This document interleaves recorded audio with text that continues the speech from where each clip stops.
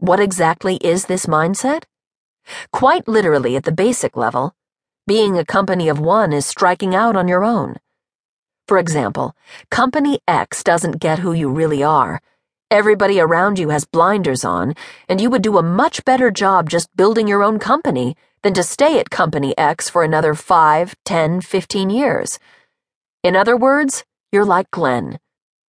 Or in another example, you're bored with being a corporate lawyer and the midlife crisis hits, which means 6 months later, you're baking cupcakes at your own shop and you're 10 times happier than when you were pushing papers charging $500 an hour. That's easily being the company of one. But more often than not, the company of one mindset is about freeing yourself from the idea that your job is your career. Your job is your avenue to a career, so long as the job and the career match. Sadly, it often doesn't. But people who have this mindset are easy to spot. They always have a few projects going on. This person may be a marketing executive by day, but at night she's writing a book. Or he's working at IBM, but in his spare time loves producing how-to videos on YouTube. They're creative people. Jeff Hazlett literally was a marketing executive by day. He was the chief marketing officer at Kodak when he decided to leave and pursue his own projects. When I told him about this company of one mindset, he immediately got it. Brand of one, he said over lunch at the Manhattan eatery Tao. He said he had about 40-plus projects going on at the same time, including a gig at Bloomberg Television as a contributing editor.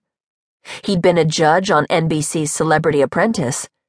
He consults and advises companies on marketing and public relations, but his biggest business is himself. I make the most from the speaking, he said.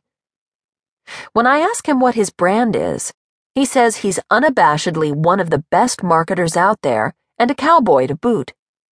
He advised me social media was most important in developing your own brand. He grabbed his iPad and showed me all the tweets he'd scheduled later in the afternoon, tomorrow, next week, and even next year.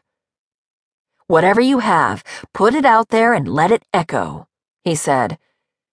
And as if to drive home the point, he tweeted out to me after our lunch.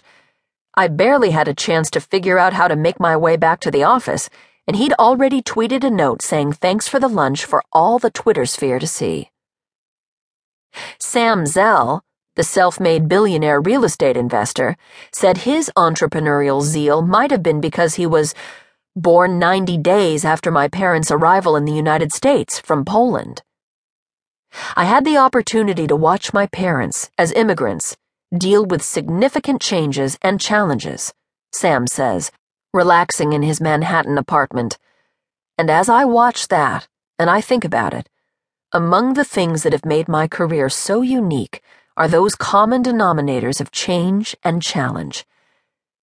The ultimate definition of an entrepreneur is someone who is always thinking he can do things a different, better way. If he walks down the street and sees a painter on a ladder, he thinks, gee, if he'd moved the ladder to the middle of the wall, then he could paint both sides without having to go up and down the ladder as many times, he said.